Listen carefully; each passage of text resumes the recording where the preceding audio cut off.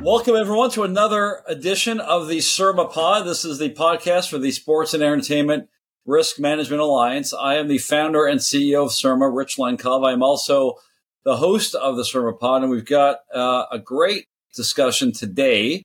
I know it will be amazing. We're discussing NIL deals as they relate to foreign athletes, a really interesting topic that we haven't seen before. We've got a couple of folks with you who have covered this issue. First, we've got Christy Dosh. Her website is christydosh.com. She is known as the Sports Biz Miss. Did I get that right, Christy? You did, yep. Sports Biz Miss. She is a contributor for Forbes. You've seen her on lots of media outlets, including ESPN, CNN, Washington Post, some others. And she is also the founder of the Business of College Sports and the Business of College Sports podcast. Christy, welcome to the podcast. Thanks for having me. And former Business of College Sports intern and now law clerk for Winter Tramaco. It's Madeline's writing on this subject that I first read about and was interested in this topic. So Madeline Myers, also welcome to the SERMAPod. Thank you so much for having me. We know you just came off the bar exam a few days ago. You're a graduate of Case Western University Law School. So you've got that glow about you as someone who's got this big deal right behind her. Yes, the post-bar glow. I'm Absolutely loving it. Well, all right. So we're talking today. We've covered on the SERMAPod before, and obviously the name, image, and likeness issue is huge and getting bigger across the sports landscape. But you have covered this issue as it relates to foreign student athletes, right? So let's talk first about sort of the basics. What's a student visa? How does someone from a foreign country come to school in this country and also in the United States and also avail themselves of scholarships and ultimately NIL deals? Christy, you want to start with that? I was going to let Madeline start. Well, so explain that. What's a student visa? I actually, coming from Canada, I had a student visa way back in the day, but what's a student visa? Yeah, so students do not come into the United States automatically eligible to earn money. And so an international student needs to be in work authorized status to be able to work and earn income. So a student visa puts a student in that status to work and earn that income. Now, is that something that is generally widely given to any student who wants to come here? Is there a process for that, or how does that work? There's an application process. Okay. Yes, you usually will do it through your school, your international office, and we recommend that would be the process to go through. Okay. Yeah, generally, if you've been offered a scholarship, then your school will help you through that process of filling out your visa application and hopefully getting that student visa, the F1 visa, to be able to attend school here in the U.S. on your sports scholarship. I know there's also from your article something called a P1 and is it an O1 visa? What are those? Yeah, so these visas, so for a P1 visa, it requires that an athlete have a contract with a major league sports team. The major sports teams must be in a league sport where you have combined revenues of $10 million at least 6 teams. And then O1 visas are visas that are typically given to athletes who are at the top of their specific sport. Priority is given to those with extraordinary talent, and it can be easier for athletes in some sports over others to get these O1 visas. So a way that I remember a P1 versus an O1 visa is P1 visas are typically given to athletes who are on professional teams, whereas O1 visas are given to athletes who are outstanding or Olympic athletes who are, at the top of their field. All right, so we'll get into that in a moment, but just backtracking, does any student visa allow the student to work? I'm talking about non-student athletes. If you come here from another country and you go to school here and you want to work, a job, you might want to work, let's say, as a bartender, as a waiter, or whatever job. Are you allowed to work on a traditional student visa? No. So a traditional student visa really limits your ability to work that would be related to your major. It's essentially allowing you to do internship kind of work in order to prepare yourself for what you want to do after graduation, but really stringent rules around how you can work and earn money if you're on that student visa, which is sort of why we have an issue with international student athletes trying to earn on NIL. So international student athletes have this carve out for these specific type of visas that allow them to work. And traditionally, before NILs, what was the type of work that these student athletes were engaged in?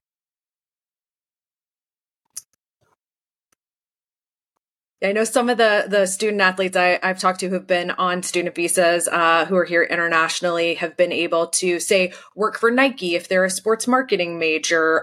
Sometimes they can help their own school put on camps and clinics if that relates to their major. So it's very limited in that you've got to show that connection between their major and the work that they're going to be doing. And then there's some on-campus work that's allowed, say, working in a library or a dining hall, that sort of thing. Does that differ from an internship, a traditional internship that students can avail themselves of? Well, an international student athlete, that internship would have to be proven to be sort of intricately tied to their major.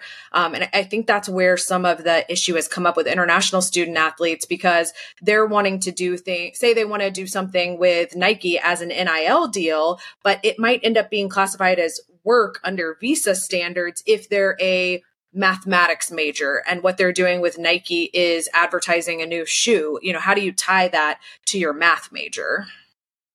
I see. So what's the official position of the NCAA on this when it comes to student athletes who are trying to sign NIL deals? Because I know that's a relatively new phenomenon for all student athletes, but have they given any direction as it relates to foreign students? The NCAA has not provided any restrictions on NIL for international athletes. The guidance has primarily come from immigration law and NIL regulations, which are primarily state-based. So There's a lot of cooks in the kitchen when it comes to this issue. Right. I also learned from your excellent article about active versus passive income generating activity. You might have mentioned this a little bit already, but could you sort of explain to our listeners and our viewers what that means? Yes. So there is a consensus within the immigration community that most NIL activities are active instead of passive under the definition of immigration law. So an example of passive income would be where a student licenses their NIL to a trading card company, but lets the company do the rest. So they can't talk about it, they can't promote it, they can't touch it. All they can do is just sign it, and that's it. They can just sign over their rights. It's just a contract, and that's it. On our previous podcast, that was the basis of that article, an attorney pointed out that she's advised clients that if they have a U.S. work authorized social media manager, that person can post on the international athlete social media page without any issues. However, if the international athlete, poses in the photo or puts together the content for the caption, that crosses a line and the activity is no longer passive. It becomes active income generating. And so the attorneys cautioned that, when you get in front of a consular officer, you need to be able to prove who pressed that button, who pressed post, which can be difficult to prove when it comes to social media, just given how widely accessible it is. You only have 90 seconds to make your case. So if it's tricky, that can cause issues. So it's important to, have very clear lines when it comes to passive versus active income generating activities. And what about group licensing? What is that? Is that active or passive? Yeah, so group licensing is where an outside company wants to work with a group of student athletes who are willing to sign over their rights. And so if they do any more than that, it becomes problematic. So like I just discussed, so if they, as long as they don't touch it and they don't, post about it, or they don't, prepare materials for it, then it's considered passive. But traditionally, it's been considered more of an active income generating activity. And so it's important to analyze every deal on its individual terms to determine, what the obligations are of the individual athlete versus, or the team athletes under the deal that go beyond, just signing over your rights. And because that can affect your visa.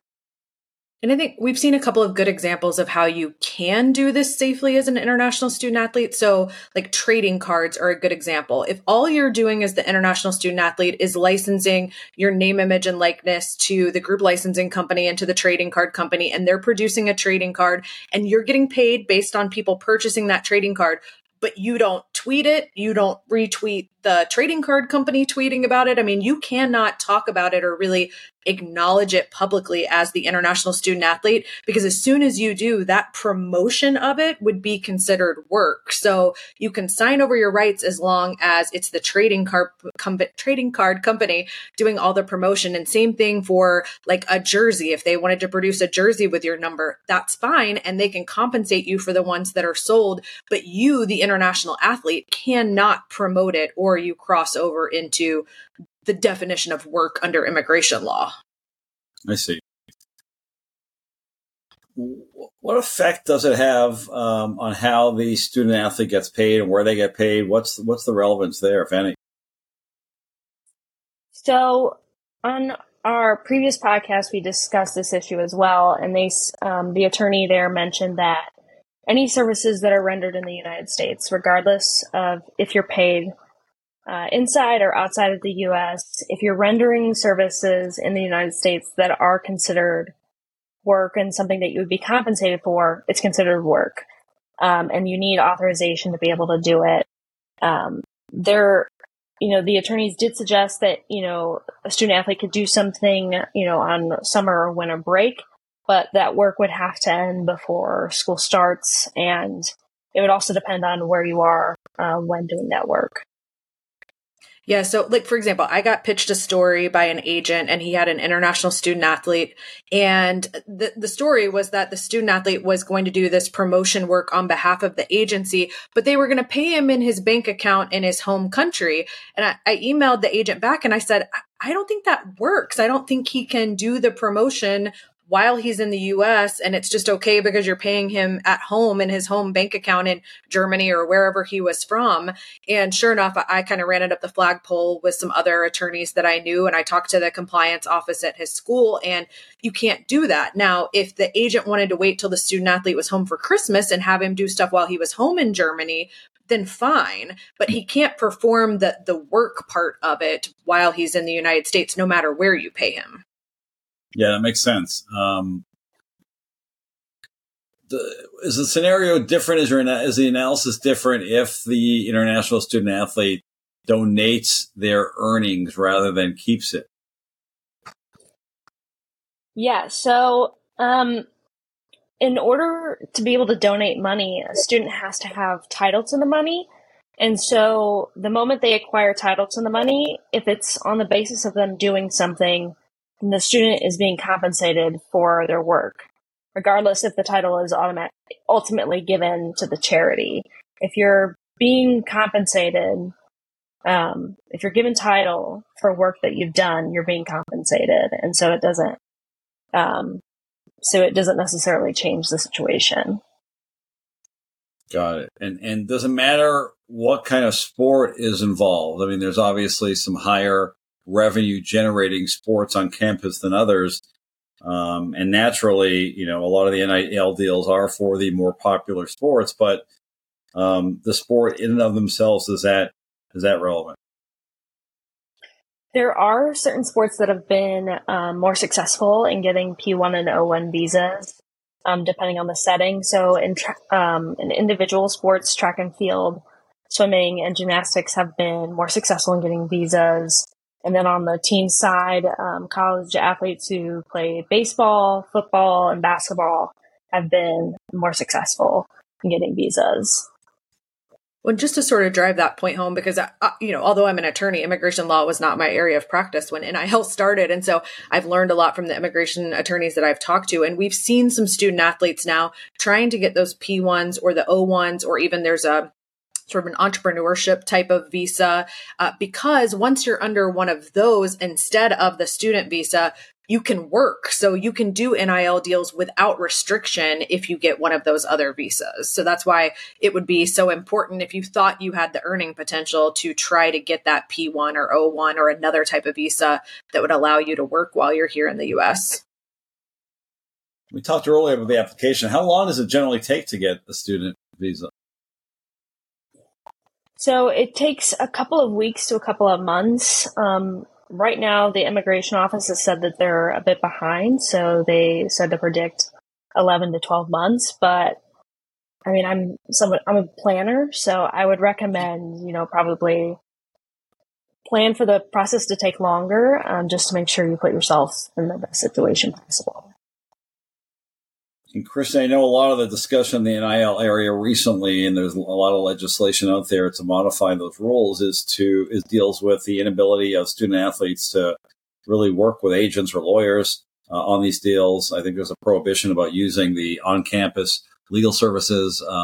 How is a international student athlete supposed to navigate these very complicated waters on their own, right, without adequate representation? They must have, the NCAA must have thought of that. Is there any guidance to give them? Aside from rules, are they able to hire anyone?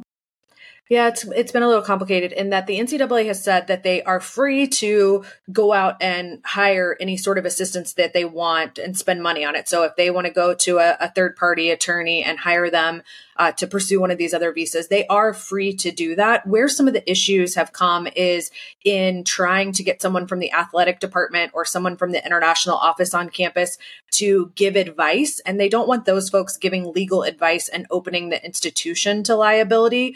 And then separately from that, we had some law schools that were forming legal clinics in order to help not just international student athletes, but also to help other athletes with contracts and trademarks and that sort of thing. And what the NCAA has said is you can do that, but you must open up those services to all students at the school. You can't open it only to athletes. But for international student athletes, the advice that I've heard from immigration attorneys who are working with them is if you think you have earning potential of at least $10,000, then it's probably worth it to hire an immigration attorney and look into getting one of these other types of visas. But if it's going to be smaller than that, then it's probably not worth the expense you would go to with an immigration attorney to pursue those avenues. Interesting. Last question I had here on the SERMAPod is, do you have any sense, is there research or your interviews resulted in any sense of how lucrative the market here is for NIL deals for international student athletes versus their home country? Now, presumably, many of them wouldn't be coming if there wasn't, a market for their skills, and particularly the NILs. But I'm thinking of, there are some countries in Europe that value some sports way more than the United States. And presumably there's more money there than there is here for something like, I don't know, figure skating or ice hockey, for example, or even track and field, right? Not very popular here, but very popular in some other countries. So any sense of whether there are markets in other countries for this, and are there rules allowing student athletes to get paid in other countries? I don't know if you know that or if you've come across that answer, but what are your thoughts on that?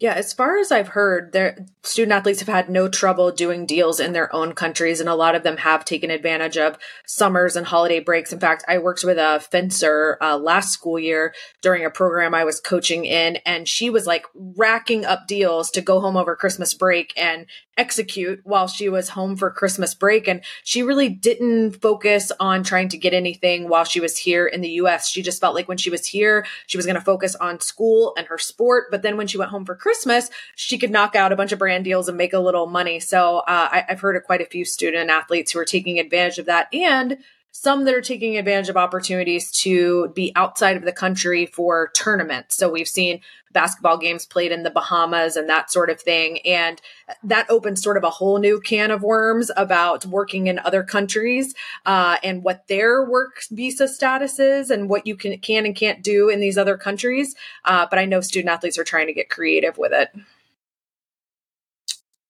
The fencing market hasn't caught up yet to some of the athletes, but pretty soon they'll be racking up those deals here as well. Christy Dosh from ChristyDosh.com and the business of college sports. Thank you so much. And Madeline Myers, soon to be taking over the world once she gets her license, which is inevitably here in a few months. Thank you so much for your excellent work on the subject, the great article, the great podcast, which they can all find at ChristyDosh.com. Yes? Yeah, they can find the podcast is probably a little easier to find on businessofcollegesports.com. Got it. Check that out. And thank you both so much. And we'll see you next time on the SERMAPod. Thanks. Thank you.